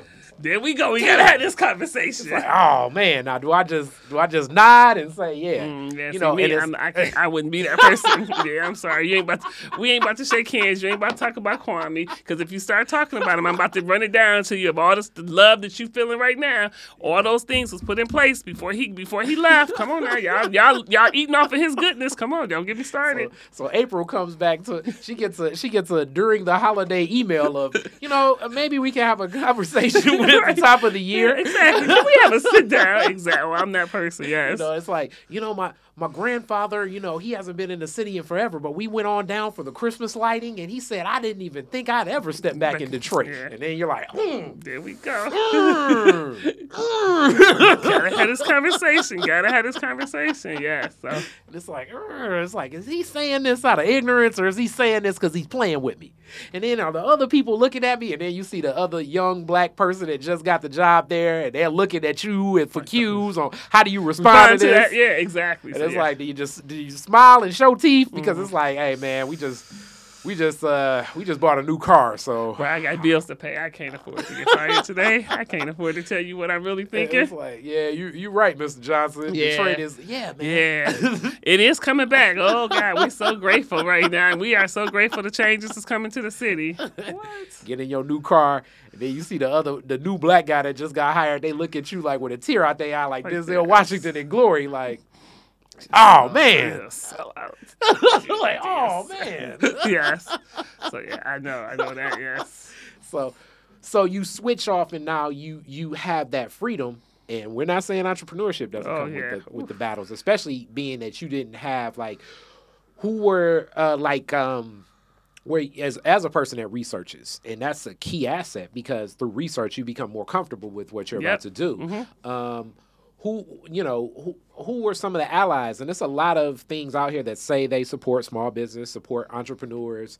I'm not saying it's not, but maybe I think the word shouldn't be support. Maybe the word should be looked at like, the way it's presented is like you're the Chicago Bulls and they're about to give you Michael Jordan. Yeah. In reality, you're the Chicago Bulls and they're about to give you a Tony Kukoc, a good bench, a good player off the bench that will support you somewhat, but it's not gonna, really, it's not gonna pump. It's not gonna be an engine to keep you going. Yeah. So where did you turn for, learning how you've done? Because now I respect your business even more tenfold now, understanding this now. Where did you turn to get some of this knowledge, get your game up in learning it? So there's so many things that has helped me. So of course people are like, oh, well, you have an MBA, so of course it was easy for you. Yeah, nope. Your MBA, you go to school now. They have like at Ross, they have a bunch of entrepreneur classes you can take as in part of your MBA, right? They didn't have that with me. It was they teach you in school how to go read a blueprint to somebody else and already been written out, right? So you go there and they telling you it's already written on what you should do, how you should do it, because they already planned it out, right? You're just stepping in there and reading, following directions. So starting a business, you have to develop all that yourself, right? So again, I go back to this part about how blessed I was to have the support of my mother and Michelle and my father. So my mother was retired, but she came to the bakery and damn near punched the clock like this was a job that she was getting paid for and she wasn't getting a quarter. But she was there at 7:30 every day, and she worked from 7 o'clock to 3 o'clock every day. Like it was her job that she was being paid. That mama volunteer employee is even better than the employee that you pay more than you think you should pay. Right, exactly. And so because of that, it gave me the opportunity to get out and get into this ecosystem of Build Institute, of Tech Town, SWAT City, of Bedrock stuff. It just gave me the opportunity to get out and learn all these different things. So everything that was going on, I embraced and I drowned myself in everything. Anything that was going on, I was there. I was there learning about it, trying to figure out how is this going to help me, and I did not have a problem going and asking for help. So that's the one thing I feel that has helped us a lot, was the fact that I was able to have my mother there, where a lot of small business owners, they're the owner, they're the employee, they're the everything, right? So they don't have the opportunity to get out, to go out and go to these workshops and stuff, because 9 times out of 10, most workshops is during the daytime when your business is open. Like workshops, well, now they're a little bit better because it's a lot of virtual stuff. But before, it happened during corporate hours. Yes. Between 8 and 5. Is when stuff happened. A workshop, you want to have a workshop on getting yourself capital ready. Is what it was. Tech Time did this like every quarter. They did a workshop called Capital Ready, where they taught you how to get your finances, everything in order, so that when you're ready to grow and scale, you can go to the bank and get financing, right? But all these classes happen between 9 and 3 p.m. So when I would get to these classes, it would be me and a bunch of white business owners in the classes. Yeah. Very, very few black businesses was in that class because they were their only employee. Yeah. They're the only person who can be there. And I can't shut down my business to go take this class. It's going to help me grow my business, because then how I'm going to pay the bills there. Yeah. I only make money when I'm there. So having my mother, having Michelle, gave me the opportunity to be able to go to these different programs and get all that information and bring it back. But what helped me was a book. It was called The E-Myth by Michael Gerber. I got that one. Oh my gosh! As a I am a Walsh grad, master's in business, and I've taken some of the entrepreneurial classes. Okay. But the best game, it's like it's weird because you're right. Business school, as I say, is employee school. You learn how to, like, if you want a great manager, a good manager in business school, like probably someone that finished with the MBA can understand systems and how things can function. This is where business school drops off. The manager can identify the problems, recognize what the challenges are, even know what the solutions are. Right. But to get the resources to find that, it's going to be hard for any school to teach you that because it's so niche, it's so specific. Yeah. You know, you probably need 4 more employees. It's like, yeah, thank you for that information, but 4 employee money. There you go. How am I supposed to pay these people? Well, I'm just telling you, this is the solution to the right, problem. right, exactly. You know, I ain't saying that I have the money for you, but I just tell you what you need. Yes, so that does have function and utility, right. But that's where entrepreneurship goes in another direction. It's like basically in entrepreneurship, you need to be able to, one of my favorites, Nipsey songs, you need to be able to rebuild and destroy almost pivot. Because if you're not thinking on the pivot all the time and figuring out whatever your comfortability for that pivot is. For some people, it's the research. Some people, it's talking to a mentor. Some people, it's... some people, it may just be prayer. Some people, I don't know. Whatever that is to make you more comfortable, to be confident enough to pull the trigger on what's next. What's needed, right? You gotta move on it. You have to, it can be it can be much into it. And then another thing, and you sit and he spoke you up, praises with you. Shout out to Dewan too. The other, Black Leaders Detroit. Yes. The other thing that you learn, I would hope most entrepreneurs learn and really internalize the lesson about money. Money is a fast depreciating asset. But you only will really feel that unless you are a business owner. Because to everybody else, money is the resource and gateway for all things, right? Access. So you're going to, because nobody teaches us, and I grew up around entrepreneurship, and even for me, I had to learn and still relearn this lesson, and I think it's kind of internalizing a whole lot more now, but whatever that figure is, 10,000, 100,000, 1 million, 5 million, like you're overvaluing what you think that is, period. Because once you start really getting into the functionality of this business stuff, you buy that fancy, for you, it could be like you buy that fancy refrigerator that Martha Stewart uses and stuff like that. And it's like, oh, yeah. But you just got yourself a luxury car. It's 2 people in Michigan that can fix this refrigerator and you gotta plug it up a certain way. And it's like, well, damn. It's more of a problem, right? Let me go down the street and see what the You Buy We Fry guys use, because I need functionality just in case this stuff goes. Yes, I can't. I got this real fancy fridge that works. I don't know, 2 days out the year, and I gotta wait the rest of the year to get somebody to come fix it. Yes. And the people that do the code inspection and stuff know this because it's such a luxury branded company that when they sent me my refrigerator, they sent a notice to the city that said, if you don't have this cleared, that business can't operate. There you go. You basically brought a boogeyman right into your own business.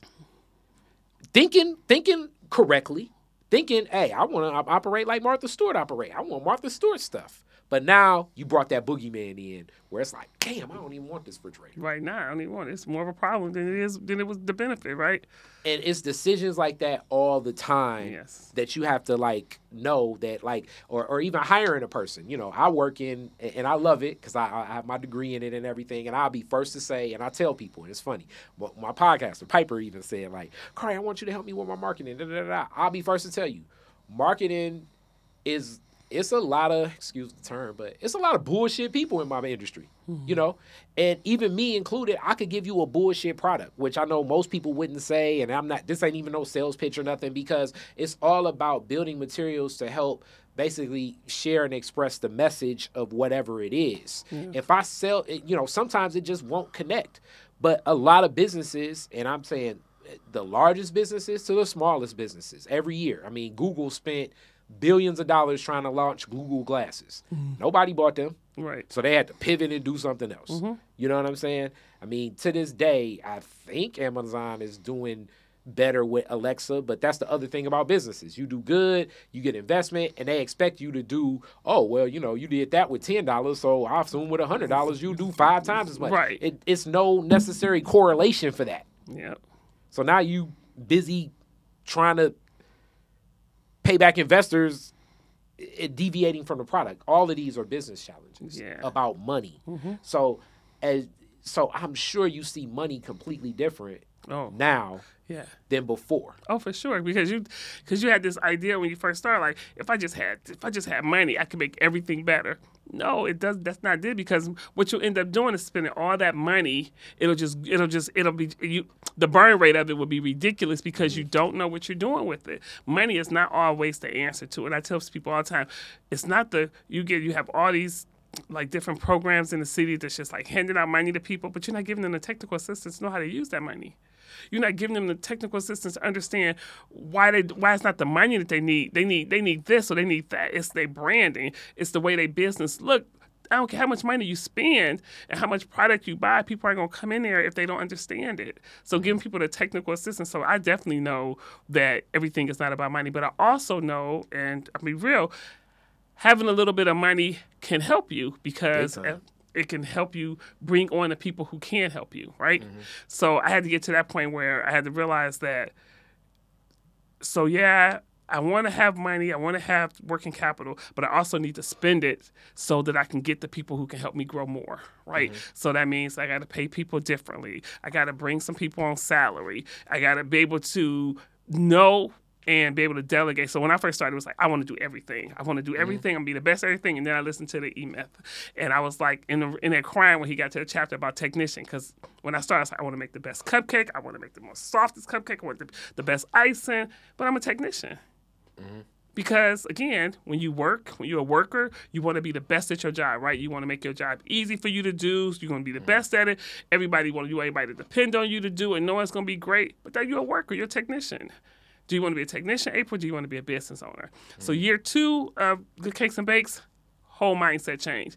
Not trying to be the best baker. Of course, I want to give the best product, but I can hire somebody to do that, right? I can hire and teach somebody. I want to be a business owner. I want to be to the point where I don't have to close the bakery in order to take a vacation. I can take vacation and we still be open and we still make money. Because that's when you're a business owner, right? When you don't have to be there in order to make money. So I was like, I need to change the way I'm thinking. And it was from reading that book. I didn't read it. I listened to it on audiobooks. Yeah. But listening to that book was like, oh, I got to change my whole mindset. I need to stop wanting to be the best technician and be a business owner. Get some systems, get everything out of my head, get it on paper. Still trying to figure that out, still working on that part. But getting everything out of my head and having systems so people can do it and do it the exact same way. When you come into the bakery, I want to make sure that you're not coming in today and you getting experience, oh, I'm sorry, we don't have this today.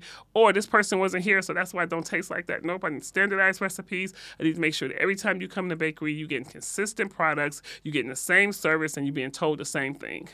And that all came from systems. And I learned these things from listening to that book, from taking all these classes. And I am the first person who would travel to go learn something because I know I don't know everything.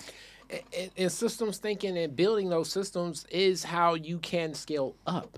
And I believe that we're watching a chain, and it's funny we talk about Atlanta because you definitely saw this when you go to Atlanta. We're watching one of the best chains, and John Maxwell writes, anybody that reads those leadership books, so much about it. But Chick-fil-A has exponentially expanded their reach and their footprint, which has also had direct impacts on their product. So I'm not saying it's better. I'm not saying it's worse, but it's had an impact where now they're dealing with issues that just is not used to anybody that went to a Chick-fil-A before it had it's expanded to the level that it's expanded. You know. Yeah. So it's changing even the Chick-fil-A experience. You know, you can go online and you can see where things are, people talking about it and commenting of, it used to be, I remember, people be like, we got to go to Chick-fil-A. We got to go to Chick-fil-A. And it's like, man, this line is like, the first time I went, I was like, this line is like 40 people. It don't matter. We're going to be out of there in 5 minutes. 5 minutes. I tell people all the time, they be like, man, I'm not going on the hill to that doggone Chick-fil-A. You see how long? It's like 50 people online. But I promise you're going to be out of that line in 5 minutes. 5 minutes because of the efficiency and the employees. Now they dealing with, like you said, they dealing with things that they never thought they was going to have to deal with. Yes. And they thought because they had such a great system, great book, great training, that it would never happen to them. And this is an example, and I'm not necessarily, this is another one of those conditioning. People think just because people have a lot more money, have other corporate sponsors and all of that stuff, they're not going to deal with the same problems. Yeah. So the jokes they would make about Popeyes, now it's some Chick-fil-A's that are having the Popeyes experiences. Yeah. You know what I mean? Yep. Because as you say, as you scale up, now you need to associate, when you have 200 Chick-fil-A's, it's like, okay, we can deal with, these that. 10 manufacturers, these 10 stores for our bread. Okay, they will verify. We have another system to verify if you're good enough to supply us with, I don't know, breading or something. Breading, the chicken, the potatoes that we use, because if you listen to one of their books, they tell you how they only got their potatoes from a certain farm. They ended up investing in the farm so that he was only producing potatoes for them. And now you're all over the place. He can't produce for all of them. So now you got to go someplace else and you got to accept subpar ingredients that you have no control over, right? Yes. You have no control over how that chicken is being raised, how it's being cut. You go get a chicken sandwich today, it's not the same as it was yesterday. It's like total difference. And again, that comes when you scale too fast, right? When you scale too fast and when you scale too fast when you no longer have control. And that's the other things in business that you start learning, as you say, those controls. Yep. Because it's always a game of like who's in control. So like sometimes people look at an owner and just think that they're the grand poobah, but in a lot of ways, sometimes the owner is levels to everything. Like you just gave a small dynamic in that Chick-fil-A piece. I like it, as you said, potatoes. So when you enter a region of the Midwest that anybody knows about quick service restauranting, as you know, I've been that Herbert Kiefer guy. It was a horrible quick service restaurant employee, though. Got a DECA award for it, but I like the theory of it. But you're stepping into the McDonald's footprint. Mm-hmm. So even though you're talking to every farmer it's like, hey, we got this great deal with these farms down here in Georgia. You can be our guy for, I don't know, Illinois, right. Michigan, Iowa. Would you like to be that guy? As much as you're talking to him thinking that, in your heart of hearts, in the back of your mind, you're thinking, even if we sign this deal for 5 years, if they even had the opportunity to get some of this McDonald's money. They dropping us to the curb. They putting us down, right? Exactly. Yep. So you're like, so now even as the big bad, New York Stock Exchange, I just got a line of credit for $5 trillion from whatever and whoever. Now it's a farmer in Iowa that possibly could have the leverage of what's going to happen in our Midwest market, which it'll be even more attention there because McDonald's knows we're coming in, and they're going to roll up their sleeves and be like, all right, we're going to even go across the street and talk to Burger King. Like, hey, you see, they're going to go, we still don't like you. Right, exactly. But we can come together to make sure that they don't step into our game this way. There you go. Mm-hmm. Yeah. Like just small stuff. And that's where, as everybody says, I hate McDonald's. If you study business, it's some interesting things. Like they study traffic patterns for, I don't know, they go back, like they say, try to go back 25 years of traffic plan intersections before they decide where to place a McDonald's if it's going to get the optimum support of the franchise, of the backing of the corporation. So that's like interesting. And that's why usually when you see a McDonald's, you see a Wendy's or a Burger King across the street because they're like, hey, we just going to go off of their research. Wherever McDonald's research, we going there too because they never did all the research. Yeah, they did that. Like, so like, and it's more than that. It's like traffic patterns, the idea of like the children birth and things like that. Like that's the McDonald's system. McDonald's U. It's interesting the way that the trend, and I don't think even most people know now, they've shifted as they saw and this is why Starbucks has certain competition things because McDonald's has almost shifted most of their margins to McCafe, yeah, being where they make their money from now, versus McDonald's, because they're like, okay, they still can't deal with the unhealthy, the supersize me stuff, but they know that we can get you for McCafe. Yeah, we get you for that. Because we know how much, we know our we can give, and this is back to like when you say quality of the product offering.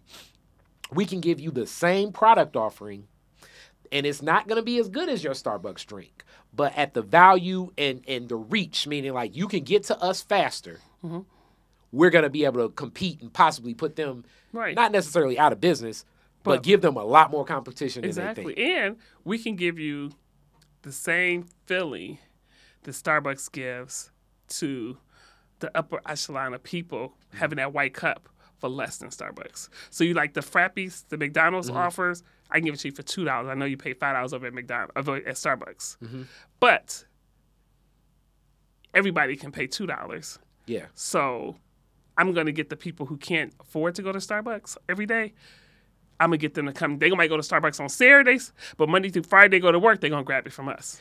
And I think that's what's going to happen. That usually is what happens. It starts like, I don't ever drink that McDonald's coffee. Right, exactly. I don't know what's going to be in that stuff. And then it's like a day, and it's like, well, it's close. I'll try it. This ain't that bad. So then the person that went to Starbucks every day is like, all right, in the traffic jam, I'll go. Then they go on Monday. Then they go Monday and Tuesday. Slowly but surely, they become a McDonald's customer. There you go. Exactly. And Starbucks becomes almost like the weekend specialty. Yes. Yeah, I'm gonna go to Starbucks Saturday. But every day I'm going to McDonald's. And especially, and then when they start seeing the impact that it has on their wallets, if they become a conscious thinker of like, I need to be saving money, they get to see the difference. Dang, I'm spending $6 every day at Starbucks. And I'm enjoying. I don't even finish that coffee over there at Starbucks, but I get this $2 coffee at McDonald's. I'm finishing the whole cup. And I'm still in the car. Exactly. Comfortable. I'm comfortable, in, out. Yeah. And I can get some more stuff. Oh, I want some French fries and hamburger. Yep, I got that too. Yep. So I don't know if everybody's noticed, but I April does. But this is what business people always think about when you get two business people talking. The offering from Starbucks, if you've gone into Starbucks over the past 4 years, it feels completely different than what Starbucks was 10 years ago. It's totally changing. And if you listen to the book, he talks about how we're never gonna be where you can go get a meal. We're never gonna be where you can get that sandwich. We might be where you can get a bagel, you get a Danish or a muffin, but we're never gonna be offering like a full sandwich and stuff. Or we're never gonna be offering a full where you dine in. Now you go to a Reserve, you go to Chicago, you got 5 different menus on the Starbucks over there. You go to Starbucks here, I can get a whole ham and cheese breakfast sandwich. I get 10 different breakfast sandwich choices now through Starbucks, right? Where that's not what they wanted to do. But they realizing, again, that McDonald's is taking over a lot of their market with their McCafe. Yeah. And it's completely different, even though, as we know, America runs on Dunkin'. Dunkin' Donuts sells the most coffee, but that's a different coffee. Hence you have to know your coffee. Dunkin's like, look, we going to give you regular coffee. We up all the time. This is for who it's for. So you coming in here, you ain't getting nothing extreme. We giving you coffee, and we giving you the best cream because everybody else is giving you 41% cream. We making sure that all of our cream is 48%. So go to Dunkin' Donuts and you're going to get the highest fat and cream, which makes it the richest and the creamiest, right? You're going to get that at Dunkin' Donuts. Wow, I didn't even know that angle from research. I listen to all business books. Every franchise, they got a book. I didn't listen to it to figure out what makes them different, what makes them stand out, what are they doing, and these are the different things that they literally have taken and figured out. This is what makes people come to them. Is that? And I've even mentioned this to a lot of people because I travel and everything, and it's happened kind of before our eyes. We don't pay as much attention here in Detroit because it's here in Detroit, but I've brought this up in many interviews now because it's just so classic Detroit. But Little Caesars is right now the biggest pizza business in the world, like the world. It went from basically like kind of not even appearing in the in the arc of like almost. It went from like a more regional, couple other locations type of pizza place to now it is the largest pizza everywhere, like, so, and I think all of that is just based on, as I use the hot and ready discussion. It's like, to me, yes, it's some better pizza out here, but for $5 for value, and this is where the consumer is making the the value proposition to themselves. Like, okay, this Buddy's pizza will cost me $20. For what's small? Yep. This Little Caesars pizza will cost me $5. So I know Buddy's is better, but at what cost? And then, like you say, it becomes more of a specialty buy. Yep. So and it's money in luxury and specialty items, but Yeah. it may change whatever your business model is. And Buddy's, I'm using that as an example more so as a local chain, but Right. But the chain that really Little Caesars, like as far as I'm concerned, almost wiped them off the map is Pizza Hut is Oh my God, it's trash. no longer. Yeah. it's Pizza trash. Hut is no longer. And they keep trying. They keep trying. But it's going to need something, but it can't compete at the margin of selling pizza for $5 due to the offering of what they have in their systems and their processes. Yeah. Because they never ovens. had to. They never had to, right? Pizza Huts has always been like, oh man, I can't go to Pizza Hut. They want $20 for a doggone pizza, right? With one topping on it. And so it was like a luxury, and especially if you had kids, it was like, oh, we can't eat Pizza Hut, we can't eat Pizza Hut, right? And so now it's nothing they can do to change that imagery. I don't care how many $10 pieces they put together, they can't change that it was always considered. They wanted to be a luxury pizza chain. When Domino's was giving you free pizza or 30 minutes or free pizza delivery, Little Caesars had the hot and readies. Pizza Hut was always this.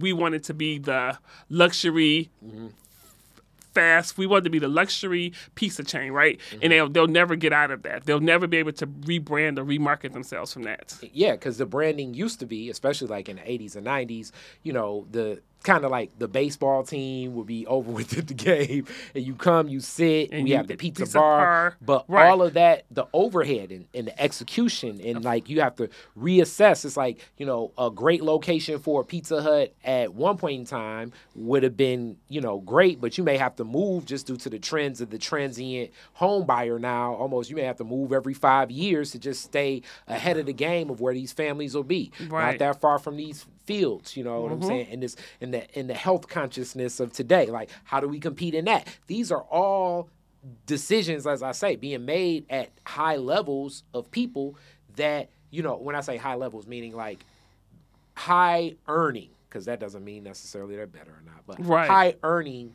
corporate businesses. Yeah. Where people are making these decisions, as I say, the entrepreneurs. So the managers are step in with the, hey, this is why we're in this situation. Yeah. And now somebody has to really pull the trigger and make a decision, a CEO or whatever, on like, how can we compete? And you got to do it early on. Yes. Give a good example is Wendy's. Wendy's used to be where's the beef? I know y'all like that cheap hamburger at McDonald's, but they ain't give you no meat. You pay the $3 to get our hamburger opposed to the 89 cents that you paying for McDonald's. This is what you get for that 89-cent cheeseburger at McDonald's. Look at our cheeseburger over here. It's $2.89, but look what you're getting for that $2.89, right? And then as McDonald's began to do the dollar menu and stuff, Wendy's had to figure out a way to pivot and change. So hey, you know what? We not giving you just a dollar menu. We give you 10 items for $1, and then McDonald's gave you the 10 items for $1. And they say, we're gonna give you the 5 for $5.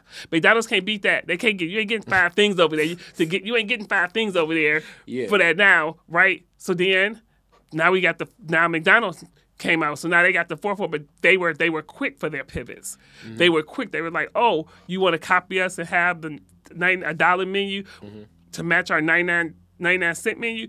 They kept changing, and McDonald's and Burger King has had to keep up with Wendy's now. Definitely. Yeah. And keeping up with them, and even, like, I guess, back to, like, the Chick-fil-A thing, like, even the Popeye's chicken sandwich. That's like when people say there's no such thing as too many employees and that, but that was a classic example of the capacity of what Popeyes can deliver. Whoever the marketing was to partner with all of the, like, social media tastemakers and people like that, and to create it was like, wow, it built a buzz, it struck a lung. People know Popeye's chicken is good, or people that like it right. like Popeye's chicken, so it's like, we're gonna try it and everything like that. But they didn't have the Chick-fil-A system to even deal with the capacity. Right, because they didn't have employees, right? They didn't have employees. They didn't have the one thing that Chick-fil-A has that. So Chick-fil-A got 50 people in line. Wendy's got 50 people in line, right? You in line Now, Wendy's, Popeyes got 50 people in line. You in line for 3-4 hours at Popeyes, right? Sometimes it could be 2 people in line. But the 50 people at Chick-fil-A is in and out, and it was because Chick-fil-A anticipated that. And now we got our employees working the line. Yes. We're working. Our system has always had 4 employees outside. Whether it's 5 people in line or 50 people in line, we got 5 employees outside walking the line, taking your order. So when you get around to us, we giving you your order. Yeah. We giving you your order. So, and and Popeyes didn't have the time to think about that when the buzz hit. I don't think they were prepared for that. I don't right? think so. I don't think they thought that in one weekend, yes, they were about to make over $20 million. We're gonna sell out of so much. We're gonna sell out of our stock where it's going to take a month and a half to replenish. Right, it. exactly. Like, you're not prepared for something like that. And furthermore, because I assume probably what happened is some young person that works in the team like really bit the ear, and they say, all right, man, we'll go on and try it. Let's go on and try it. And it was like, wow. This was overwhelming, and it causes other problems. Because even, it's not more money, more problems, but even in business, when you make a lot of money, comes other things. Because whoever that person that came up with that marketing strategy, now 2 things happens. That person steps in, if they're smart from the business standpoint, it's like, all right, guess what?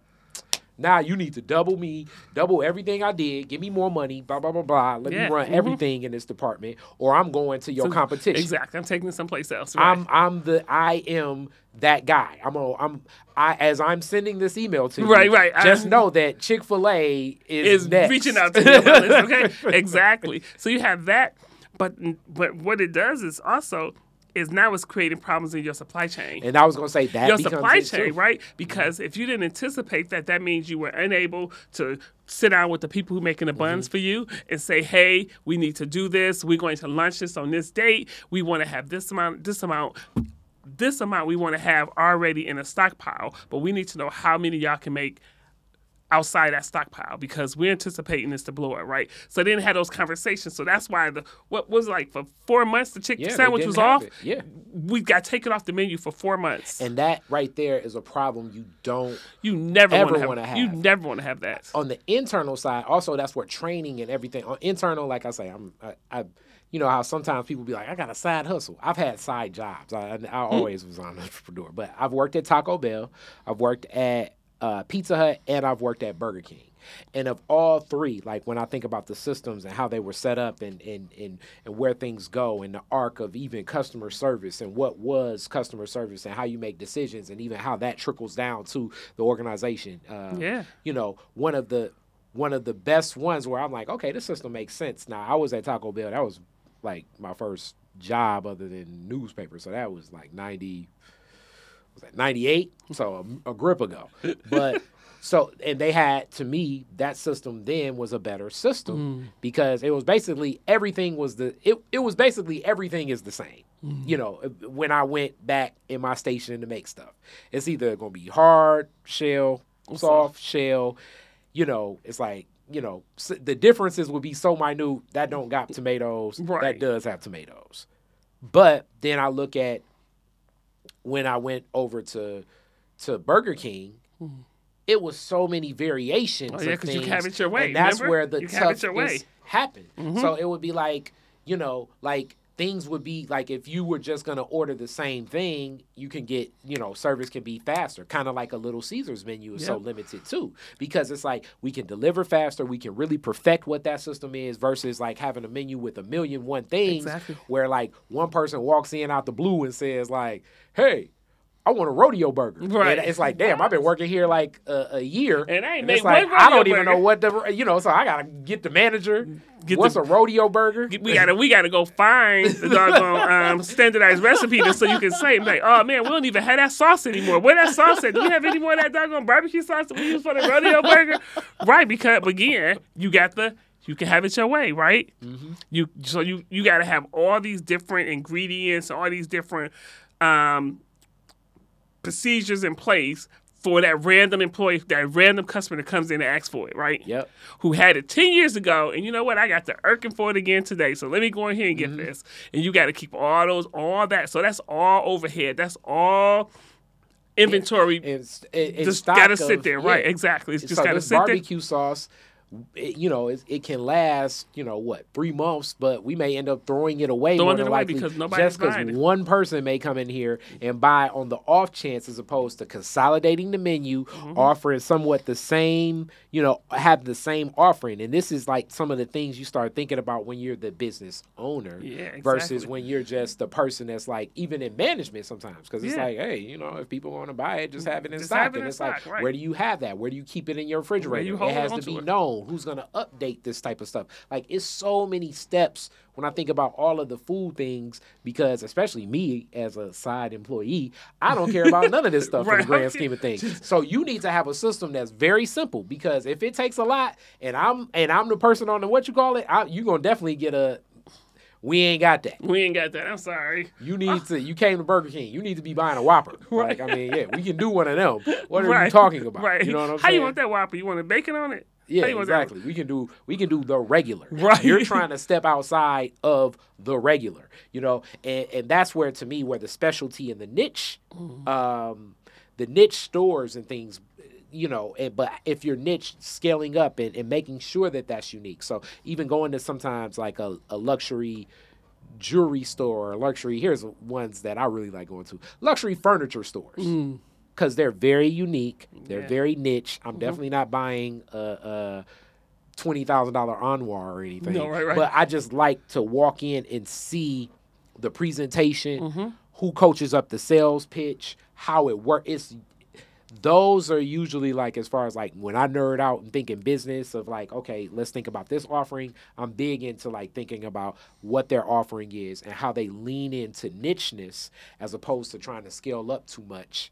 And what things are, and the storytelling goes differently. But wow, that's unique. We're gonna be going for forever. We already overtime, so I gotta hit you with the classic Detroit is different questions, and we bringing you back. We definitely bring you back, because I gotta pick your brain on other stuff.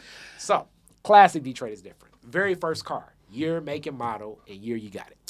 Very first car I had was a 1984 Cadillac Fleetwood. Oh, man. But it was like a hand-me-down. This was in 93. Okay. It was my aunt's who only had Fleetwoods since she was married. Every 4 or 5 years, my uncle Uncle Frank made sure she had a new Fleetwood. But the one that I had was when they had made the Fleetwood and it was condensed, so it wasn't a long. Oh, you didn't have a long body. No, I didn't have a long body. I don't think I'd have tore up that car like day 2. So it was a short body Fleetwood, and my auntie only had that for 2 or 3 years because she didn't like that. She was used to having long cars. And so that was the first year they had I want to say 84. Yep, it was 1984. It was the first year they had made a short body Fleetwood, and she didn't like it. And so it sat in a driveway in the garage forever, and she got the long Fleetwood Brougham, and that was my very first car. She sold it to me for $1,500, and I used to drive that back and forth to Atlanta. Wow. Now let me say this. Boy, that car, I assume, that's one of those cars that moves into the classic category, especially because of the niche of it being the only short body. Yeah. Mm-hmm. So what happened with the ride? So the engine went out on it, and it's sitting in the my grandmother's backyard for the longest, for about 5 or 6 years. And then a little boy came and was like, Can I buy that for you? And I was like, it don't work. He's like, no, I just want it for the parts. And I was like, what? And my grandma's like, no, you can't buy it for the parts. You about to steal a car and put those parts on there? I was like, he's about to give me $2,000 for that car. Grandma, what you talking about? She's like, no, you can't say it. So then after a while, my uncle sold it to the junkyard. Yep. So that was my very first car that I got from my auntie. But the very first car that I brought on my own was a 1998 Grand Cherokee. That's when I was working at Jefferson North. Brand new off the lot Jeep Grand Cherokee. It was green with the tan and leather inside of it. I loved it. Then got into an accident in it.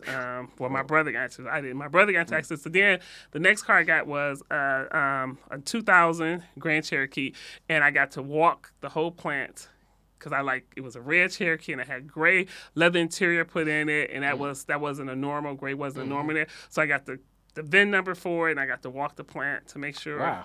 Watch all of it be made. So you were like, it's like my car ain't gonna be made on no Monday or Friday. It ain't gonna be made. I'm telling you, I was walking the plant. I had the VIN number, and I kept checking to see, like, okay, what department is in? Y'all ain't making my car on third shift because I work third shift. Y'all ain't making my car on third shift.